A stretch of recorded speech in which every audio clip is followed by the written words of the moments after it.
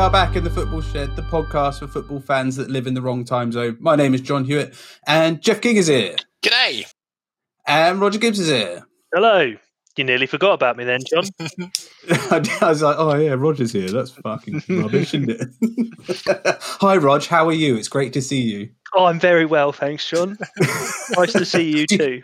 Do you know what you didn't turn up to, Rog, this week was the One Beer Wonder. So we've started our One Beer Wonder podcast, and Jeff and I have done the first two, not from not inviting you, just from your life being busy or whatever, sifting some soil. But you haven't turned up, but you missed out on our defining what a big club means this week, which I thought was pretty good, Jeff. I had a lot of fun. Yeah, I thoroughly loved it. So if you're not listening to them, make sure you find a half-hour window in your life to listen to them. And Roger, if you have any questions that might have been answered on that podcast that you don't know the answer to, then you're not going to find out the answer. I'm just going to tell you that you weren't there, so you can never know.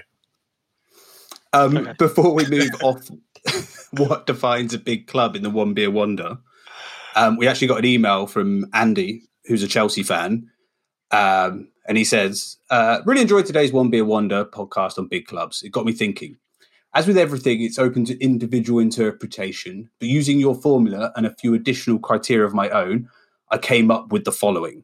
Not sure it will settle any arguments and might cause a few additional ones, but let me know your thoughts. And he's come up with a big club index. Oh, yes. Come on, Andy. So for everyone who hasn't listened to the podcast, go and listen to it this week and check it out. But he's ranked clubs by history, last 5 years, trophies, stadium, local fan base, worldwide appeal, money, relegation, squad, and league strength. And then he's ranked them all out of 5 by every team. That's a labour of love. Andy. Okay, Andy, who's the biggest club? Who's big? Real Madrid's number 1. His top 4 are Real Madrid, Liverpool, Barcelona, Bayern Munich. Just fair enough. Wow.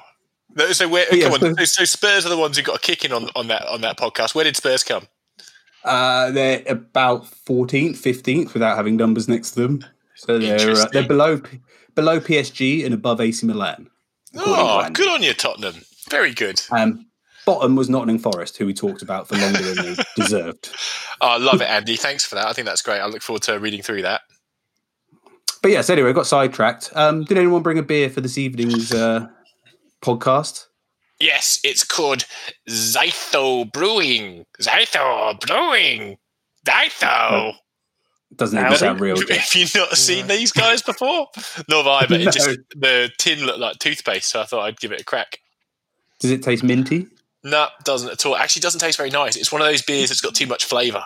I'm guessing it was also cheap by any chance, Jeff? Definitely. Yeah. It's definitely cheap. But it's just got too much to it. I don't like it. I like simple things in life. Rog, what did you bring? I've got a Thelma and Louise hazy IPA from Chur. Or Beermoth. Beermoth in New Zealand. Are the opposite of cheap, aren't they? It's like $15 for a can. Oh, no. This one would have been like $12 or something. Sorry, a bargain. $10. Are you talking about share? Like turn back time, share? Chur. No, Chur. Instead of the E, it's got a U. CHUR. Chur. Sure. But they're Behemoth or Behemoth or however you want to say it, from New Zealand, but somebody's got the name rights to that in Australia. So in Australia, they're Chur. Wow. But $12 a can. I'm sure you'd say that. How would you say that with a Kiwi accent? Chur. Share. Sure. Push and chucks. Anyway, go on. John, what are you drinking? Bloody hell. Let's see how many more people we can offend with this segment. I'm drinking some wine that's not from New Zealand. It's from Aldi. It's actually from Argentina, I think. It's the same I always have. I don't even know where it's from. But it's always delicious. Aldi Land, exactly. Every week we start with a question after we've rambled on for a few minutes. Before we do that, there's a bit of admin. If you want to get in contact, ask us a question, tell us we're wrong about something, give us a subject to talk about for One Beer Wonder. That would be good. Just find us on Facebook, search Football Shed, or email us at footballshedpodcast@gmail.com. Also, don't forget to subscribe and, of course, leave us a review and tell your mates so more people can hear us talk nonsense about football. This week's question for you both is a bit different. I was looking at the top 6 this week. The big 6. I don't know if you call them the big 6. Everton, Liverpool, Villa, Leicester, Spurs and Leeds are the top 6 this year. Can you name the top 6 after 6 games of last season? Okay. City. Are we taking this in turns? Oh, yeah. City and Liverpool are correct. They were 1 and 2. Leicester, correct. 3rd. Jeff's doing well at this. Roger's being pretty Sheffield crap. United? No, they were 10th. Crystal Palace. No, 12th. Okay, well, Pochettino was on his bad run, Chelsea. so it wasn't Spurs. Wasn't Chelsea. They were 11th. Arsenal. You've managed to get 10th, 11th and 12th. Arsenal were 4th. Under Unai Emery at the time. So have we got them all then? No, we need 6, don't we? Wolves. No, Wolves were 19th. Oh, there you go. Wow. But put us out of our misery, John. The other 2, West Ham and Bournemouth. Oh, really? So Bournemouth got relegated and West Ham almost got relegated and we're in a relegation battle. So I just thought it was an interesting thing to bring up with, like, looking at this week's Premier League. We all kind of thought it was a bit boring and uneventful, but maybe it's just returned to normal. And there's lower scoring games. Villa and Everton lost. Liverpool won by a single goal. And maybe it's just normalising a little bit, and the first 5 or 6 weeks are weird and everything will even out in a few weeks. No. I mean, okay, let me articulate that one better. I would say yes and no. You two are brilliant. Okay. Well, what have you got, Jeff? Let me work through this one a bit with you. Hear me out. I think that the only people who are sick of the league being the way it is right now are the clubs, because everyone else is absolutely loving it. It's a basket case. It's thoroughly entertaining. It's unpredictable. But you've got to remember a few things. Those first few weeks, the handball rule was causing mayhem, and the penalties, the ratios, we already discussed it a few weeks ago, absolutely insane. And strange teams were getting strange goals at strange times. There was an absolute disaster of defending across the league. And I think that teams, we're so heavily weighted with forward play in the Premier League. And we've spoken about it so much about there being no good defenders. And don't get me wrong, there are some good defenders, but there are probably 20% good defenders and 80% good attackers in the Premier League. And that will lend itself to high scoring games. And I think that there's one good defender and he's injured. Say again? There's one good defender and he's injured. Yeah. So I think that the clubs themselves are the only ones that want to tighten this up. And if every club goes, okay, well, stop. Everyone stop what you're doing, which is essentially what's happened this week. Stop what you're doing. Let's just start from the back, right? Let's just try and not lose. Let's just try and be solid. And it seems that that's just happened across the league in a week. What that doesn't mean is it will maintain like that. So I don't think that we've gone back to a new normal. I think we're in COVID normal, whatever you wanted to call it, because everything's so squished. So we're at a phase now that, yes, we might have teams deciding to be more conservative, be more reserved, be more pragmatic, just get the points. I mean, look at I'm sure we'll get onto it, but the Manchester United-Chelsea game this week was horrible because neither team wanted to win. And I think that you talk to a Chelsea fan or talk to a United fan, I'm sure if you listen, you won't disagree that it didn't seem like, I'll talk to you, John, did Man United want to win that game or do you want to not lose it? No. I think both sides wanted to not lose it, and what was created was a just turgid fest. So I think it's fear though. Like I don't think it's not wanting to win. It's fear of losing. Or fear of having what happened to Liverpool happen to you. And I think that plays its part. But we're heading into this period of high fixture density where we're seeing Champions League games every week. And as soon as the Champions League finishes, it's back to the League Cup, all the way through to the busiest Christmas period on record. Now, we're used to busy Christmas periods, but because everything's so squidged up, it's like a game every 2 days. It's madness. So I think that now you're seeing the soft tissue injuries. There are more soft tissue injuries in this period of time in the Premier League than there ever have been. So we're seeing that rack up. And you're looking at, take Liverpool as an example. They lost another defender in their Champions League game, didn't they? Yeah, Fabinho's injured. Fabinho, yeah. So there's only going to be so much control clubs now have to tighten things up because, as I said before, we're on probably 80% of the prowess of attackers. And if you're playing against second and third string defenders when the first string defenders aren't actually very good anyway, historically, it's going to be chaos for a long time. Last week might have been boring, but I don't think that will last. I've Rog, got a slightly different... go on. What's your yes and no? Same. I don't think it's... I agree with Jeff in that I don't think this is a reversion to normal and it will then continue in this pattern. But I think it's a slightly...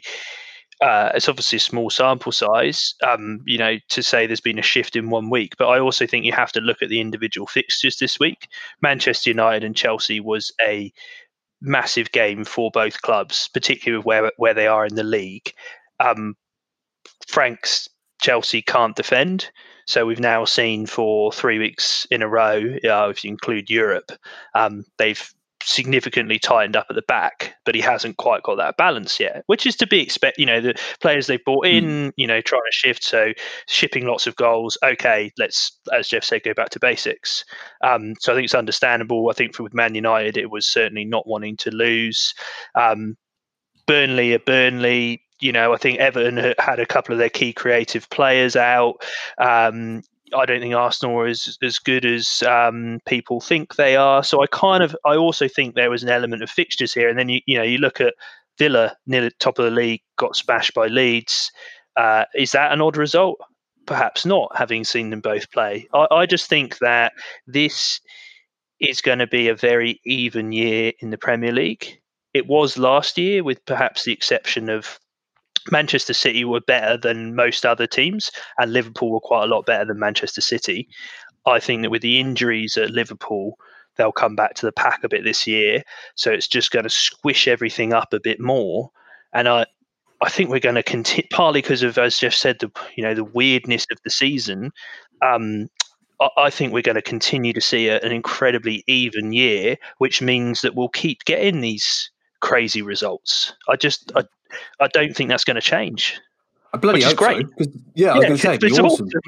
I don't think we can say after 1 week that it's suddenly going to go to dirge. That was my fear after this week. I was just like, oh, is it going back to normal? Is it the transfer window's closed? We've had the international break.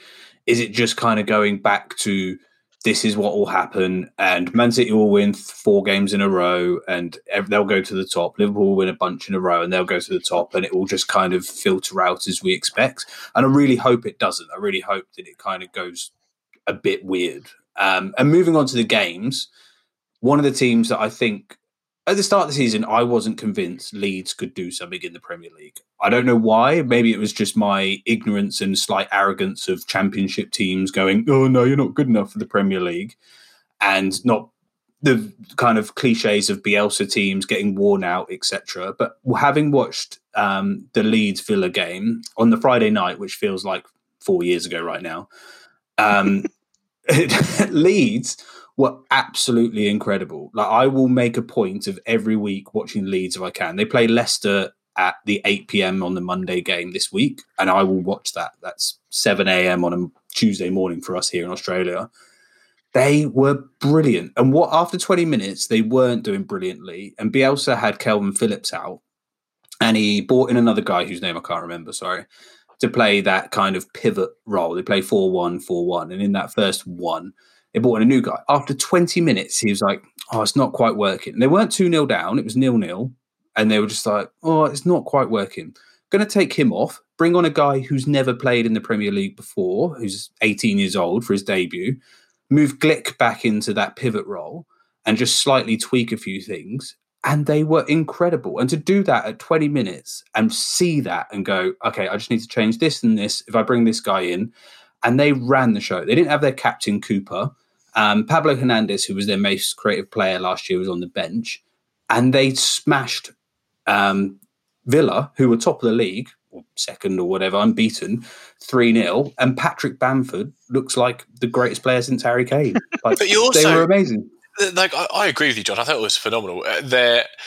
I will never get over their swarm. Their swarm is one of the greatest things I've seen in football in the last year. I just think, you know, when you see new things in football, you're like, I love that. And then when you've recognised it, and then it happens again, you're like, oh, they're doing the swarm again. Like, it's so great. But I'm so glad that I didn't talk to you guys during this game, because at halftime I was basically writing my notes and just going, Patrick Bamford is not good enough for the Premier League. It's like, he is crap. Look at the chances he's missed. He is not good. He's got no spatial awareness. Like, he can't pick a pass. He can't lay it off and come back into space. I was just like, he's not good enough. And then he just does what he does. And for him to get a hat trick, and in my opinion only play one good half of football, it was excellent. How many shots did they have? 30 shots on goal, Leeds, something like that? Something crazy. Yeah, huge his second amount. goal, where he had about 30 players on him in the penalty area, that was just sublime. That was Dennis Bergkamp. That was like the way he adjusted his body, and then I got the shot away. I just thought that was brilliant. I could watch that again and again. But the thing go on, Rog. The thing I was going to say about watching Leeds. So one of the things I always watch with Leeds is Luke Ayling. So he's the captain, which is one reason. The other is because he's ex-Bristol City. So I've always got a bit of a soft spot for him. And he's always been like what you'd call like a solid pro, but nothing particularly spectacular. But, he's been really good so far this year for Leeds. He's got great energy, which you need in a Bielsa team. But it just got me thinking, like, Richmond won the AFL this week. They won the flag, won the grand final. Against who, Rog? Who was it against? Against the mighty Geelong Cats, unfortunately. But they're the most successful team now in the sort of modern era in AFL. And I think the way, I'm not going to apologise to any Richmond fans, Alex, I think this is true. They are the worst great team that there's ever been.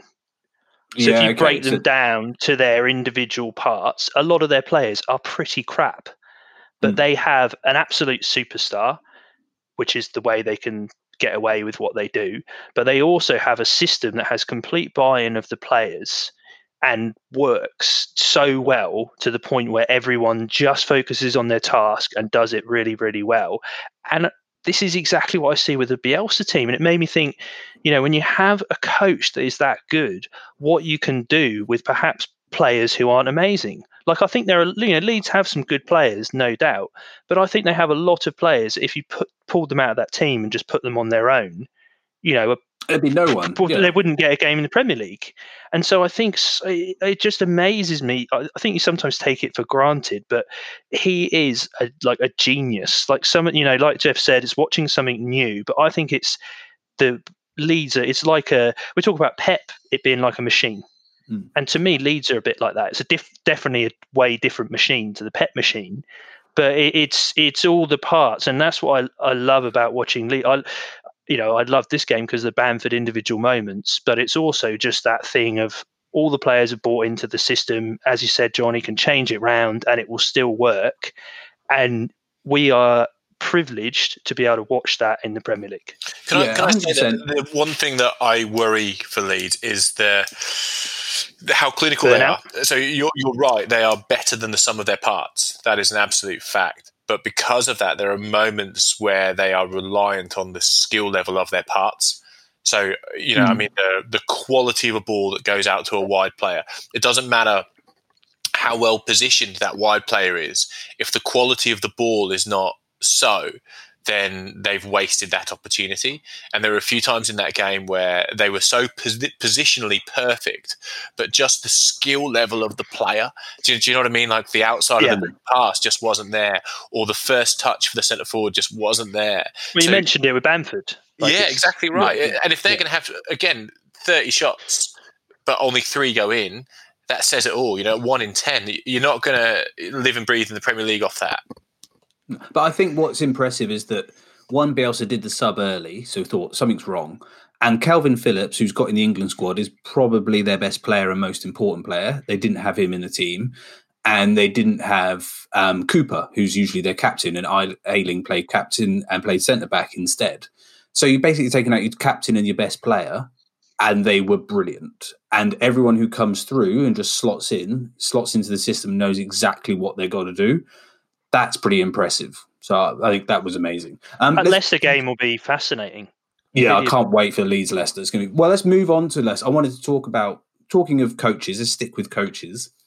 Leicester played Arsenal, and Leicester won 1-0 away from home, and Jamie Vardy came off the bench and scored and won it for them. And going from the good coach to what, in my opinion, is probably not the best coach. I've gone on and on about it, about Arteta being overrated. But we've just talked about how what the league looked like after 6 games last season. And Emery was in 4th.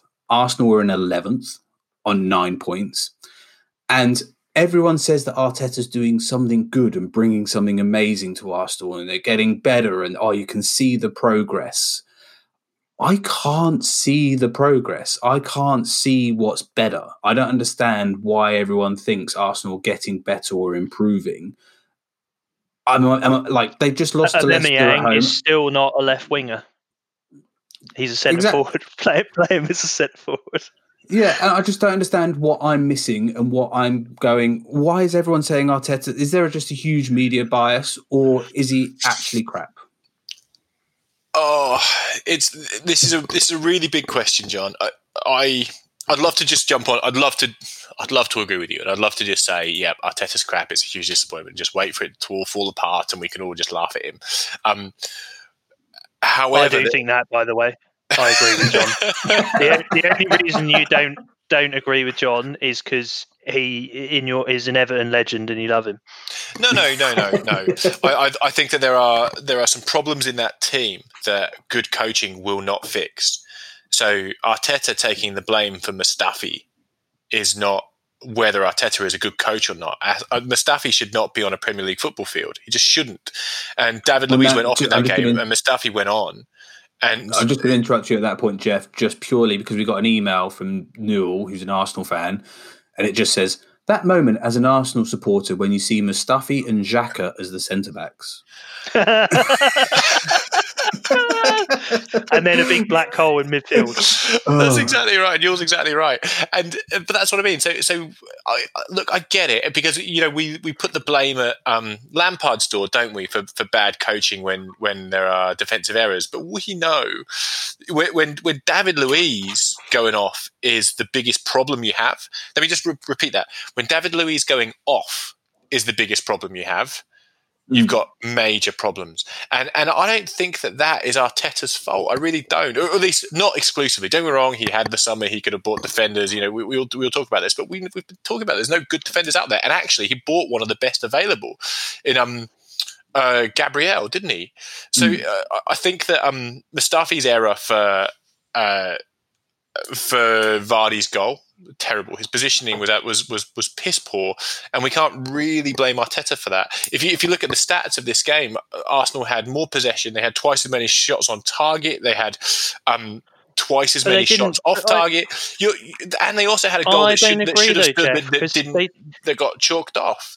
So they never looked like scoring, though. I don't agree. I don't think Arsenal played well in this game. I think yes, they might have had more shots and more possession, but I don't think they played well. There's no way you could say Arsenal bossed this game. I think Leicester, kept it tight, didn't really concede any chances. I also think that Leicester are nowhere near the same team without Jamie Vardy. They brought Vardy on and they scored. But I think Arsenal have all the same problems they had last year. I don't think they've signed well. I think Pepe is weak. I think as a £72 million winger, I don't get it. I don't see it. Sorry, Roger. The second line in Neil's email. Also, when will Pepe justify his transfer fees? You always get him on the show. Come on, mate.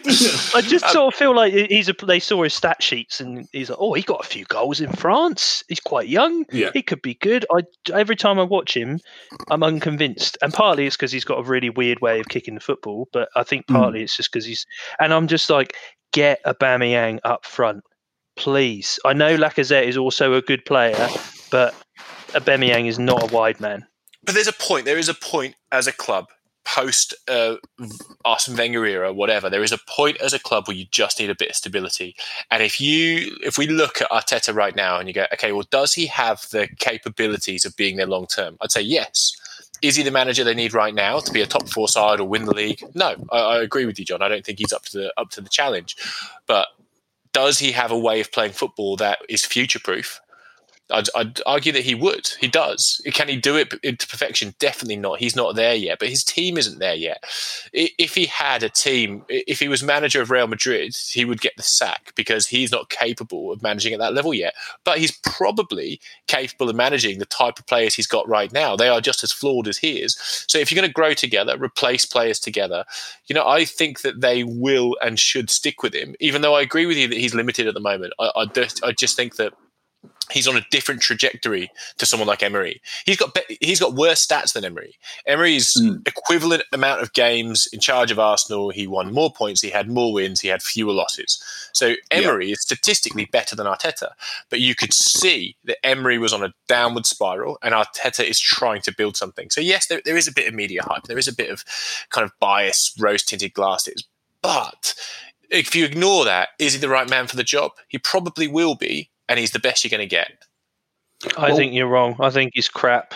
I thought this is my opinion. I never liked him as a player.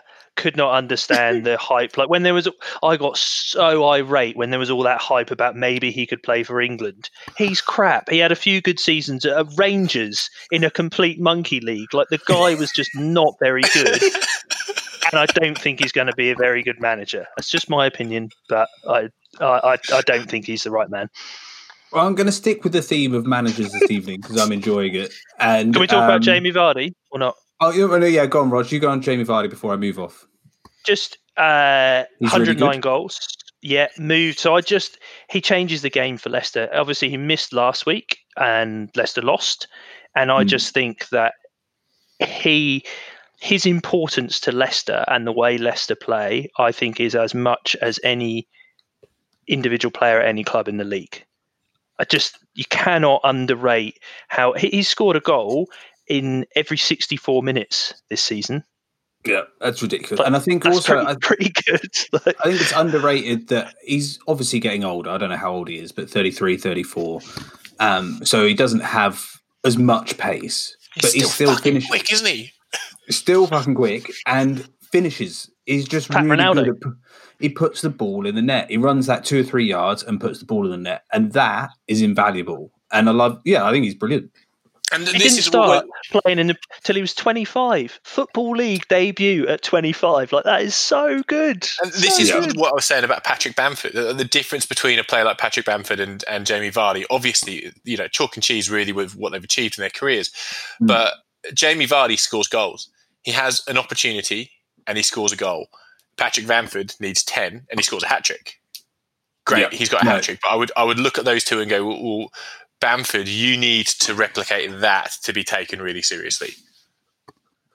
So if we stick with Arsenal for a sec, Arteta and Arsenal go to Man United this weekend. So it's Man United against Arsenal. Another manager that's kind of a bit under pressure or kind of people aren't sure about is Ollie. So sticking on the kind of manager theme thing, Arsenal are on 9 points after 6 games. Man United are on 7 points after 5 games. So they have a game in hand. So in theory, if they win that game in hand, they're above Arsenal. But the media story is that Ollie doesn't know what he's doing and Arteta does, which I think is slightly odd. Now, we were going to record this last night, but we couldn't because of various reasons. And Man United played this morning and win 5-0 against Red Bull Leipzig, who got to the semi-finals of the Champions League. And now Ollie's a genius.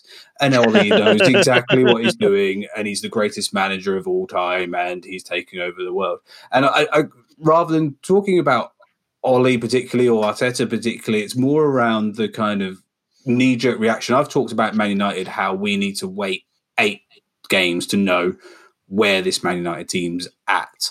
And suddenly we win 5-0 this morning and suddenly Man United have a great squad and we're brilliant and they're really great and the whole thing's different. And I guess I'm just kind of a bit bored of it. Can everyone just chill out? but sometimes you do just need a result though, John. I agree with you, but I think that this morning's result was big because it's a big result. And sometimes you do just need a bit of confidence as well. And I think like we saw at the back end of last year, you really got on a roll with that team. I think Man United's deficiencies are still there in terms of your squad depth. We kind of know that. I don't think you fixed it all. And, we've talked about what's the right balance in midfield. I don't think that's gone anywhere. But you have got some very good players. We were just talking about Vardy. Rashford was amazing this morning. And I think there is a chance that your prediction may come true in terms of, I just feel like at the moment he is winning games for Manchester United, which is great. And it's funny, we know the great things Rashford's doing in the community, in the political world at the moment as well. But he's just one of those players. I want him to succeed so badly. Yeah. I hate Manchester United. Hate is a strong word. But I really, really hate Manchester United. But I want Rashford to do well at everything he does, and it's just so good to watch. But the goal that really caught my eye this morning was Mason Greenwood. Because again, these players don't come along very often. The thing that was amazing about this goal, he doesn't look up. There is no glance up before he receives the ball in terms of looking to the far post to see. It is an innate ability to know exactly where you are in relation to the goal, to put it right in the corner like that without looking up. And that blew me away. I just think he is a goal scorer, and you haven't had a goal scorer like that probably since Ruud van Horseface. Yeah, no, that finish this morning was absolutely amazing and was pure kind of world-class finishing, no thinking about it, just amazing. Was offside though. They went to. I was watching the detail. Should have looked up, Rod, shouldn't he? I was watching this morning, scored it, and was like, "That's amazing." And then they showed that I was checking VAR. Went, "Oh, it's obviously offside, decently offside." And they went, "No, it's a goal." I'm like, "Hang on." But fine. Going back to the United Chelsea game, I'd say that. Yeah, it was a 0-0. We've already spoken about. Neither team really wanted to win, but Chelsea should have. Chelsea should have had a penalty. I think that was stonewall with Maguire's hands all over. Who was it? That he was Aspilicueta. He was just bear hugging him. I think that is as much of a penalty. You look at that penalty every day of the week, and I think that that would have obviously changed the complexion of the game. And did either team deserve to win though? I don't know if they did. I kind of feel like that was a gross 0-0. Yeah. Yeah, that was definitely my worst 90 minutes of this weekend. But then as you said, Rog, really excited about watching it, and then just went, "Oh, this is dire." Waste of your life. But as you said, Rog, that's Chelsea with 3 clean sheets in a row, and that's in a week. And that is enough to build some confidence at the back to go, okay, well, we know what we're doing at least. They won well this morning too. So I think both those clubs will, look at, okay, this isn't just a result this morning. We've been building towards this a little bit, and now is when we start to sort of find our form. But sometimes you just need that result to give you a bit of confidence. I'm more convinced about that happening with United than Chelsea, because I think Chelsea's flaws are more glaring. But it's a fascinating game, the Arsenal game, John. Because it's not. Yeah. If you all of a sudden, if you do lose that, then the pressure is straight back on because you're Man United. Yeah, which is that's fair enough. With the Chelsea Man United game, it was kind of like watching, when you're at school and there's always the bad kids. I love your school stories, John, your school analogy. I'm ready. Go on, hit me up. Whenever I think about Frank Lampard, I think of a school child. He looks like a school child and he just acts like a school child. But, when at school, there's always the bad kids or whatever. and then for one reason or another, they decide that they're going to try really hard in this science class today. What? And where are you going with this? No, but you sound like Jeff. Little Jeff and little Rogie try really hard in science that day and they do really well and they get a C. That's like watching Ole Gunnar Solskjaer and Frank Lampard manage a 0-0 was. They were like, we're going to try really hard at our homework today. We're going to be really good at getting a clean sheet. We're going to do it. "Oh, we've done it. That's brilliant." No one gives a shit. It was really boring. Let's go fuck off. I love it, John. Keep them coming. You should write a book. I will try. Yeah. Let's move on to another coach that's maybe struggling a little bit. Well, maybe, I don't know. But I'll ask you, Jeff. Is it the end of Pep Guardiola? I think that's a great question, John. I'm not sure, but obviously Aguero is injured again. The fact that is he? How long is he out for? A month, 4 weeks, or a month, whichever you want to say. That's fine. You can choose either one. The fact that Pep Guardiola has spent £450 million on defenders, but yet when Aguero is injured, doesn't have a striker to back up, and came out this week and said that they couldn't afford one. Did you read that? Oh no, I haven't seen that. So he came out and said that we of course we wanted to buy a striker in January, but to buy a new striker, he has to be as good as Aguero and Jesus, and because of that, they cost so much money, and we don't have enough money. Like, you've just spent £450 million on defenders, and you do that every year. Like, you spend £70 million a year on defenders, and that, to me. And look, who am I to question whether Pep Guardiola is a good coach? I am no one, and he's a good coach. However, I've got a soapbox here, and I'm going to do it. If he is as good as his reputation, he should be able to coach defenders to be better. He should not have to go buy them.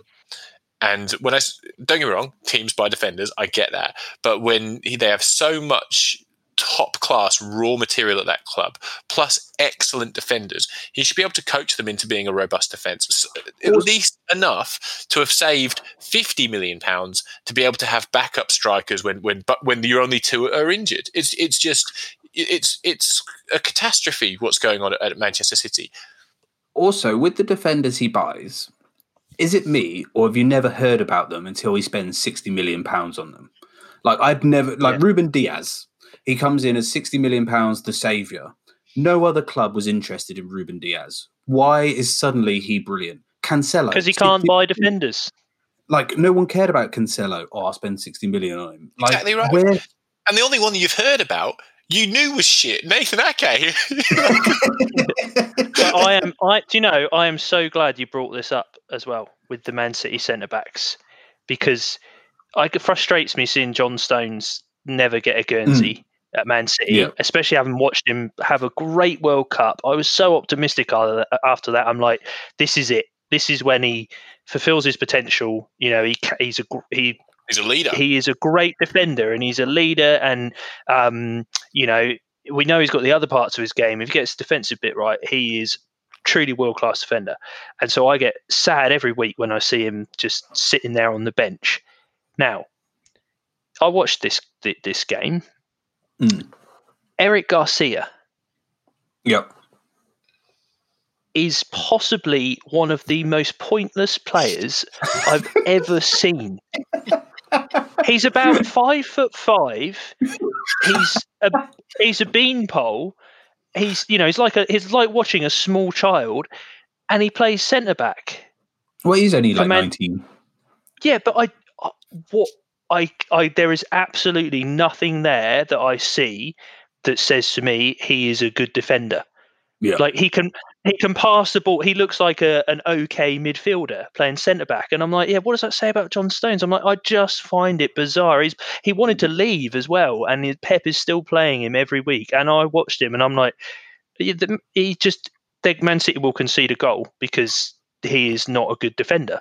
Well, I was going to say, does that mean that everyone in the league now, when you play Man City, thinks I have a chance? Because it used to be, you play Man City and I lose 4-0. But right now, Sheffield United play Man City at home this weekend.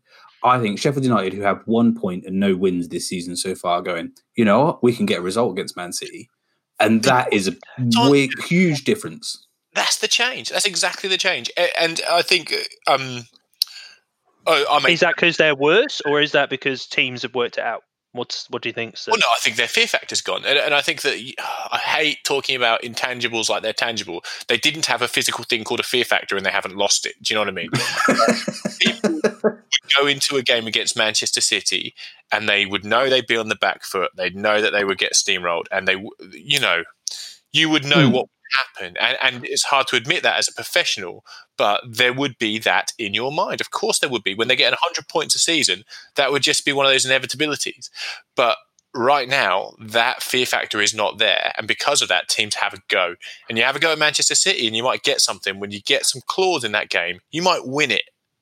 But it's so weird because when it was peak Man City, the teams that we saw do well against them were the teams that had a go. We saw Bristol City do it in the Carabao Cup, where they, yes, they were compact, but when they had the chance to go forward, they did. And those were the teams that caused Man City problems. But I feel like the difference now is every team is doing that. Like watching this game with West Ham, I was really impressed with West Ham. I thought Declan Rice was great, but it was very un-West Ham. They were disciplined. They kept their shape. Yes, Man City passed the ball very well. We know that. But West Ham did not concede too many, clear-cut chances. They were disciplined. And then whenever they broke, they looked dangerous. And with the most dynamic number 9/right back in the league, who can score amazing overhead kicks for fun. This was an amazing finish, by the way, as well. Yeah, it was so good, brilliant goal. But you're going to get a chance, and it was like the perfect away 1-0 against Man City, and I was like, West Ham don't do that. Like, I'm sorry, Foden scored, I know, but that was like that. You felt like that was going to be the result. Yeah. But and I was like, West Ham don't do that. But so I was more impressed with West Ham than I was about being surprised about Man City, which kind of says maybe it's become quite normal that Man City are doing this. Can I say that there was a bit? Sorry, I'm trying to get this one out, but it made me laugh my arse off at the time. So Antonio's goal, right, the overhead kick, the build up to that down the right hand side, there was a handball. Did you see it? Yes. So I've heard about this. Souček chested the ball, it went on his arm, bounced forwards into the corner flag, then he laid it back to someone, I can't remember who it was, pardon me, he put the cross in to go to Antonio overhead kick, and we all know the rest, it was wonderful. So it was such a blatant handball. The rules of the game say these days there are 2 phases of play, and if the handball was in the first phase of play, it can't affect the second phase of play if it's not called in the first phase. So even if VAR did see it as a handball, it wouldn't have they couldn't have disallowed the goal because of it, unlike last year. However, Souček did an interview after the game. Well, they said to him, I think he got man of the match. I can't remember. They did an interview after the game where they said, excellent reflection what a goal, great build up. But there's a suspicion of handball in the build up. What's your reflection of that? And he said, I went to chest it and I wanted it to go that direction, but I didn't see it. Didn't see the incident. You were the incident. You didn't see it. You're using the football line of I didn't see it. It was you. It was your arm. It was literally your arm. You could feel it. What are you talking about? He points like.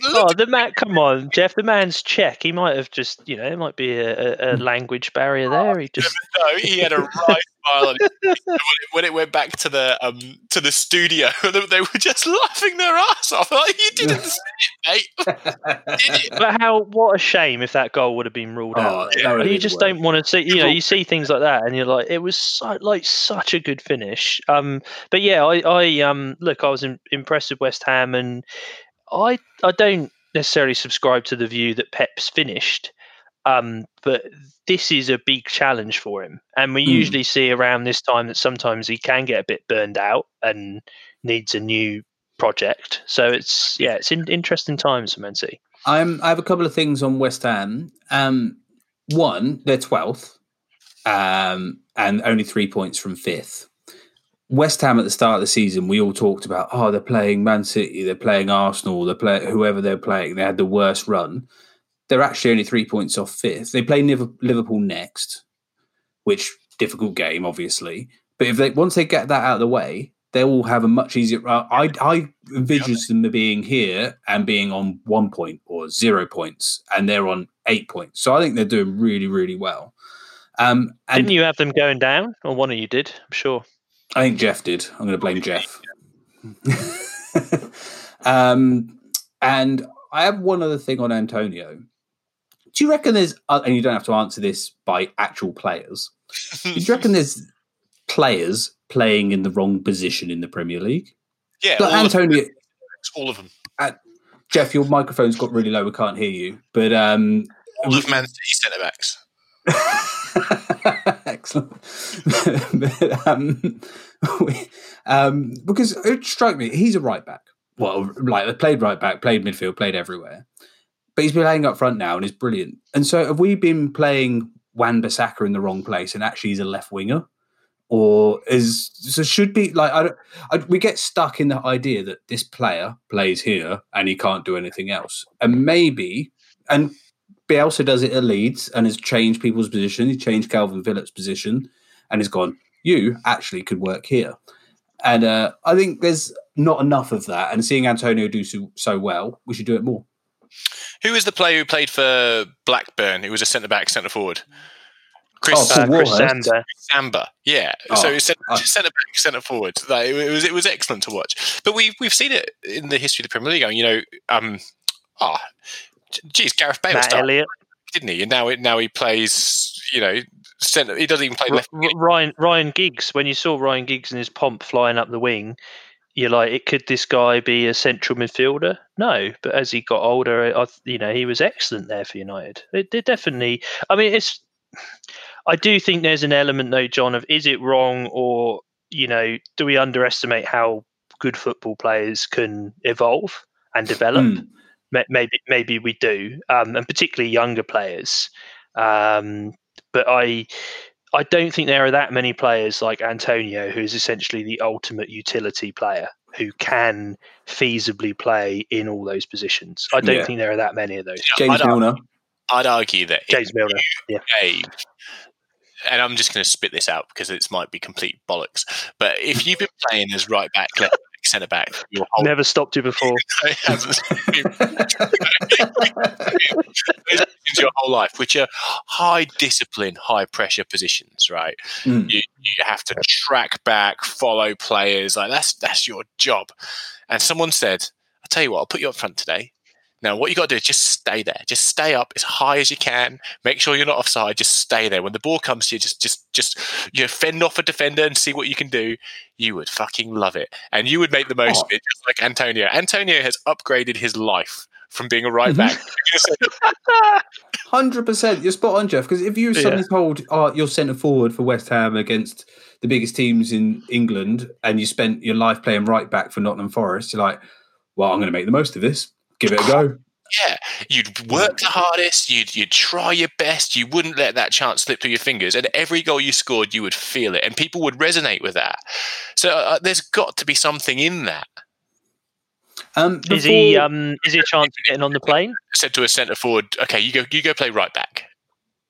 No. Do we get him on the plane? Yeah, I would have him in my England squad as right back, purely because he can play every position. So he's just perfect. You can go, play wherever you want. The last thing I wanted to talk about whilst we're talking about the Premier League is Tottenham. And the reason I want to talk about Tottenham is they won this week 1-0 against Burnley, which going to Burnley is always a difficult place to win.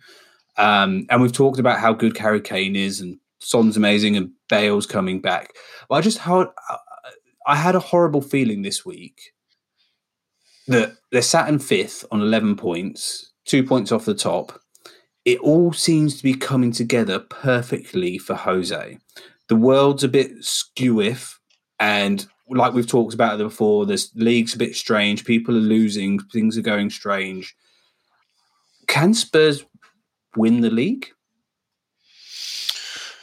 No. I'm going to say yes. I would have said, I had Spurs finishing in 11th this year, but I am seeing something with Spurs. As we talked about a couple of weeks ago, it's not necessarily just the way Spurs are playing. There's something there with Mourinho. He's got a little bit of that sparkle back. They've signed well. I don't know if you saw in their Europa League game in midweek, but their new striker, who I gave a bit of a plug to, Vinicius. got a couple of. Did he get a goal or he got a couple of assists? He got a couple of assists. Yeah, look good. I agree with you, John. Just sort of feels like, and I think the Burnley result, they've been free scoring, which we know. There was the West Ham game, to then go and grind out a 1-0 against Burnley, where the Spurs weren't very good. Burnley probably had the better chances in that game and could have won, but to go and get a result, I think is a sign that he's sort of got that team playing for him, which he hasn't had. The issue he's had at some of these, the clubs more recently for a long time, is he's lost the players quite quickly. And I kind of feel like they're not going to go away this year. I think they're in the conversation. Do you know, I think he has benefited greatly from there not being any fans in the stadium. Because, so... I mean, let me elaborate on that a little bit. Jose particularly, Jose particularly has benefited greatly, not necessarily, and because of that, Spurs piggyback on that. But if you are a supporter of a Jose Mourinho side, you quickly get very fed up with the way that you play football. And it happened at Man United, and the fans turn on you, and because of that, you see a bit of a disconnect between your tactics and what players are doing, and we saw it.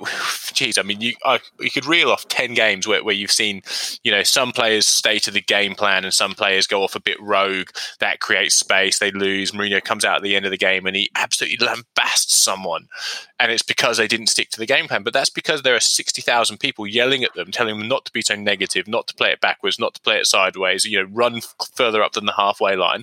They're under a lot of pressure by the fans, because fans don't want to pay £40 every week to watch some of the football Jose Mourinho serves up. So the fact that there are no fans means that the Spurs team can actually play the way they plan to play without external pressure. And I think that is perfect for Mourinho. If the fans come back into the stadium and Spurs are second, they will not give a shit. They won't care. That's what I mean. So this particular moment in time is perfect. But if the fans were there now and they were 1-0 up in the game at the weekend, and they were essentially shutting up shop to keep that, even after they conceded 3 goals in the last 8 minutes or whatever the previous week, and they're shutting up shop, there would be a whole heap of nervous fans in the room. And those nervous fans would have an effect on the players. And if you saw that and you're like, oh, well, we got away with one, and then you see the first half of next week's game and you see the same kind of sideways football, you would feel exactly the same. And sooner or later, you'd start hurling a blue skirt. Same old Jose, we've seen it all before. Oh my God, it's so negative. You need to grow up, get to the modern time. You would see that happen. So he is benefiting from an environment where his team can play his tactics without the pressure of the fans watching. That is good for Jose. And I agree with you too, Roger. I think he does have a bit of a twinkle in his eye that I've not seen for a while, which I enjoy. And he's got Son and Kane. Oh yeah, and I just you can play the Jose way, but they do. It seems like, particularly so far this year, there is a connection between those two. You don't see that often. And it's like old school Jose. You can almost tactics don't matter. Yeah, it's just Robin. That's right, and it's just, and you've got 2 players, and all you need with the quality they've got, one moment goal, and they keep doing that at the moment. But the thing about it is, it could be sustainable. We've been talking about Harry Kane as a one-season wonder for 5 years now. He's probably quite good at football. Maybe. Son is also a good footballer. It just seems, I just watched that and I'm enjoying it. I don't enjoy Jose teams, but I'm enjoying watching Son and Kane play football together. You'd argue he's been the best number 10 in the Premier League this year.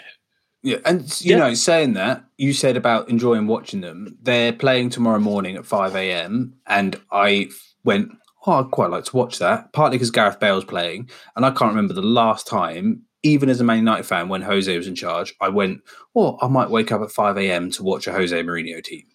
And that's a big sign. 0-0, John. For me, it would have been Inter. Like you, there would have been this Inter days was the last time I'd have gone up and gone, I wouldn't mind watching that. Yeah. I get up at 6 anyway, so I'll watch the second half. We'll just to run through the last bits of the Premier League. Liverpool won. Everton lost, which is brilliant. We're not going to let you reply, Jeff. Just you lost. That's excellent. Brilliant. Shea Adams scored. Looked good. Shea Adams scored. Southampton looked very good, actually. And then I wanted to quickly touch on, before we go on side stories, has anyone seen this Burnley takeover? 200 mil No. for Burnley. So there's a bid come in today for Burnley to be taken over. Of 200 mil, as you say, Jeff, from a guy who was turned down by the EFL as a fair and proper person to take over a club. And then, so he was banned for 50 days from making bids on football clubs. And then after that 50 days was up, he went, I'll try and buy Burnley. Who is this, sorry? I haven't got it in front of me, so I'm not exactly sure on the names. But I just read the article today and went, oh, come on. And like Burnley... Why is it always so ugly? Why isn't it just like... Well, it's interesting that it's... Well, and it's Burnley, and Burnley are right next door... Do you know what I immediately thought of with this? Right next door to Blackburn. They're their local rivals. The Blackburn chicken takeover. Oh, yes.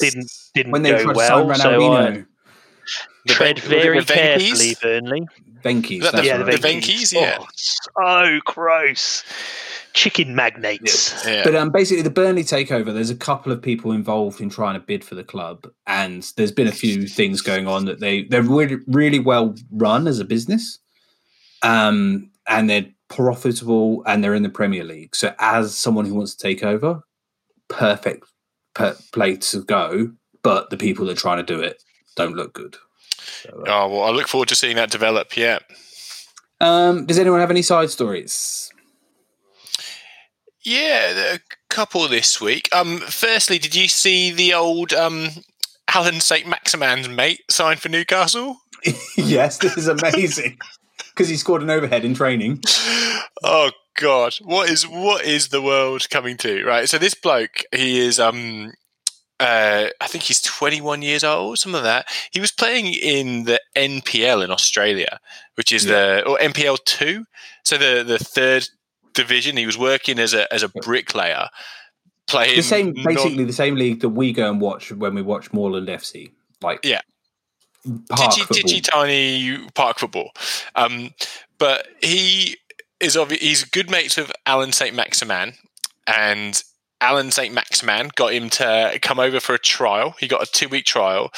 The story is he scored an excellent overhead kick and they gave him a year contract. That's the story.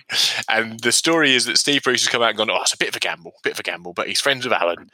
And corker goal. So we thought we'd just go for it. What the fuck? That's great. Of comic books. I kind of enjoy it because they've basically signed him so St. Maximin can have a mate around, but they've just made it look like it's a football. And he played for Saint Etienne when he was a kid in France, so he's okay, but he just signed him to have a mate. Roger, you got anything? Slightly different tone. I don't know. I just read this and it surprised me. I don't know if you saw that there's potential San Siro may be demolished. Yeah. So there's both Inter and Milan, want to have a new stadium, and the Italian Heritage Authority has just announced that they've got no objections to the San Siro being demolished and a new stadium being built rather than redeveloped and keeping some of the stadium. They deemed that it didn't have enough heritage value to warrant the stadium staying, which I just thought it's madness. It's crazy, yeah, and so sad. And then I just went on to read lots of stuff about the San Siro, and it's definitely I loved Italian football in the 1990s. And I'd watch the live game or 2 live games a week on Football Italia, and I'd watch the Gazzetta on 10 o'clock on a Saturday morning with the newspapers. Yeah, it was peak, at Serie A, and I remember watching games at the derbies at a full San Siro, and you sort of think of things like that, and you're like, to say that has no value, I just find bizarre. And I also find it really sad that both the clubs that play there would be happy to demolish it and have a new stadium built. I just sort of, maybe I'm too too romantic with some of this stuff. It just made me sad. I know the stadium is a complete mess. It's a bit grim. It's very dated. It's properly grim. It's just a big concrete bowl that's not been looked after, and no one enjoys playing there. It's no like one enjoys going Wembley. there. Smells of piss. It's like it's got no toilets. It's crap, and it needs doing up. But I agree. Just do it up. Just make it nice. Like rather than knock the whole thing down. Talking of European leagues, can I quickly mention European leagues because Serie A, staying in Milan are top of the league, and Zlatan at 39 years old is the top scorer in the league. Wow. I just love it. There's hope for us yet. Still time. Yeah, I'm younger than him. I love it. I've got one more. Have you heard of Yusufa Moukoko? Oh, I recognise that name. Is he Bayern? No, is it Dortmund? Okay. The kid. The Nigerian kid. Yeah, so he is 15 years old, and he currently plays in Dortmund's under-19s. This season, so far, he's scored 13 goals in 4 games. Yes. Wow. That's amazing. 13 in 4, playing for the under-19s at 15. Dortmund are insane. Like, what is happening at Dortmund is absolute madness. Jude Bellingham has had a phenomenal start to life over there. Yeah. With Haaland, Sancho, Bellingham, this bloody unbelievable kid that they've got. Like, it's madness what's going on. I don't know how it works. They're not winning anything, though, is the only thing you'd perhaps say. Like, it's great, I agree, and they keep doing it. They keep doing it, and they make money when they sell these players, but they're not winning anything. So is there a little bit of, what's at the end of this? Well, they weren't winning anything anyway, so they might as well enjoy it. Yeah, let's go with that. Talking of not winning as well, VVV, I can't remember what their name is. It's just on Google, it's VVV, but they played against Ajax this weekend and lost 13-0 at home. Oh, God, yeah. Oh, yeah, I saw that. Let's go. That's like a kids' league score. That doesn't happen and they're not even bottom of the league. They're 14th out of 18.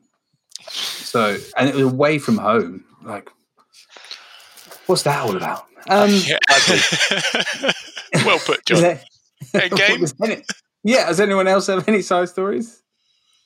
No, we're ready for Endgame. Let's go.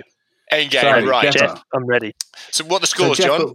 The scores are, you're on 3, I'm on 2, Roger's on 2, and you're Games Master. And I don't have a pen and paper. I do have a pen and paper now, so I'm. So what you meant to say was Jeff is top of the league, Everton are top of the league. Oh, everything is great. I thought we'd managed to get through a whole pod without talking about Everton. Right. So I have gone for a game, and I'm sorry, Rog, because after I've chosen it, I realised that it is in your black patch. It is 2015. So before we go, I want you to just, Roger, have a think about what happened in 2015. Did one of your kids get born? Any of your kids born in 2015? Pre-Brexit?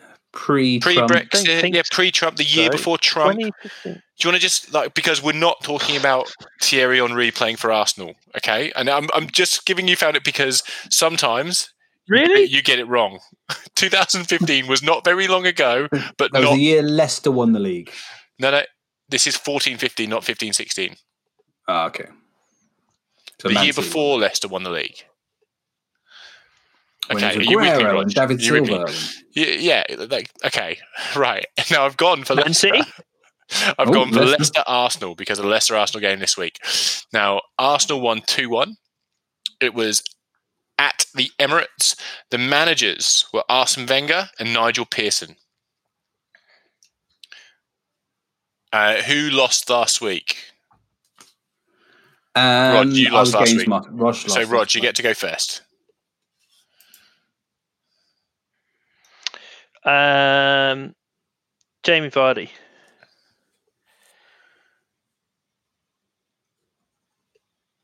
Oh, come on. What? Maybe he didn't play. It wasn't even on the bench, Rog. Jamie Vardy. What was it? Sorry, so it's Leicester Arsenal. 2015. Nigel Pearson. 2015. And what was the score? 2-1 Arsenal. We've done this. We've gone through this whole process. Wes Morgan. And Jamie Vardy didn't play. No, Wes Morgan played. Well done, John.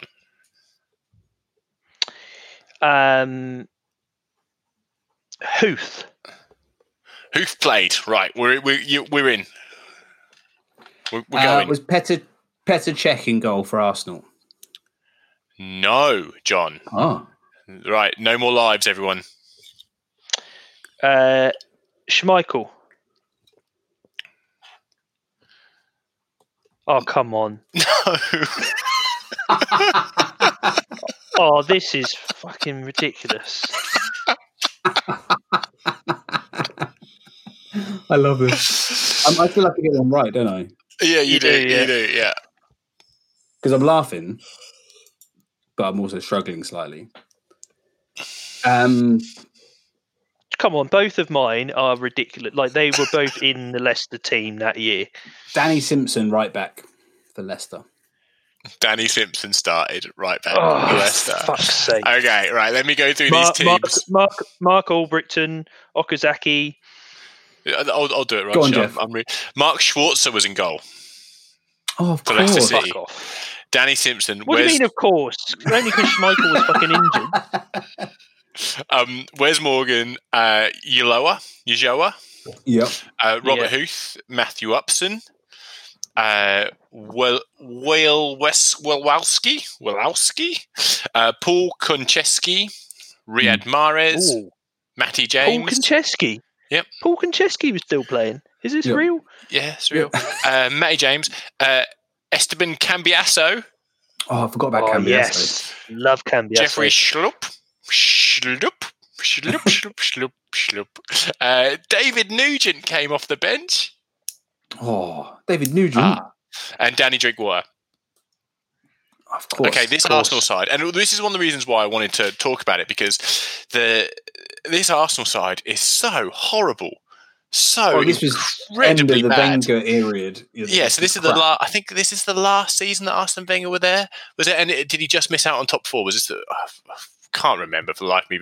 But to think that he achieved so much with an Arsenal side that looked like this is just absolutely madness. In goal, David Ospina, Hector Bellerin, Mertesacker, Koscielny, Monreal, Rosicky, Coquelin, Cazorla, Walcott. Theo Walcott was still playing. Aaron Ramsey, Flamini. Oh, Alexis Sanchez, that's pretty good. Oliver Giroud and Ozil. I can't believe you didn't get any of those. That's a really good side. I don't think that's a very good side. Koscielny was captain of France. Like they have had much crapper sides than that. Well, that's true. That's true. They have side. had crapper sides than that. But you should have got some of those Arsenal players. I'm just saying. But I was so confident about Schmeichel and Vardy. I had Arsenal players on my list, but come on, like those, they must have been injured or something. They both are obviously playing for Leicester at that point. I feel like I was robbed this week. The best thing about this, Rog, is that you're shit at this, and I love it. I'm enjoying it so much this year. Who won last year, John? Let's just go back a little bit in time, shall we? Last year's we don't live in the past, Rog. No one lives in the past apart from past people. It's all right. I will win this year too. Has anyone got anything before we go? Great to be back in the shed. Oh, next week. Is it next week? Next week. We might be in person next week. Or the week after. I reckon even if we can't do it, we should do it on Jeff's nature strip next week. Yeah, we do it in the garden. Yeah. No one will know. Do you know, I feel it's not like we record it or anything. With a nature strip, I feel like immediately after I say that, like I need to explain to people what it is. Because it's a weird Australian thing. So I'm like, that bit of grass out the front of your house on the pavement, that's a nature strip. Ah. I genuinely thought you were talking about a vagina. No. Where have you gone with this? Your nature strip, your nature strip. Okay. No? Landing strip? I've never heard it called a nature Depends strip. Depends how uncouth it is. Unkempt. You two sound like 55-year-old men. I'm going to let you keep talking to each other. Known a few nature strips in my life. Have a bit more rope, Jeff. Thank you for listening, everybody. I'm sorry for Jeff. Oh, here comes the voice of reason again. We will be back next week on a nature strip or in our homes. We'll see. Don't forget, if you want to get in contact, ask us questions, or tell us we're wrong about something, just find us on Facebook or shoot us an email at footballshedpodcast@gmail.com. Thanks for listening, everybody. Bye-bye. Yeah. Right. Coming to a nature strip near you.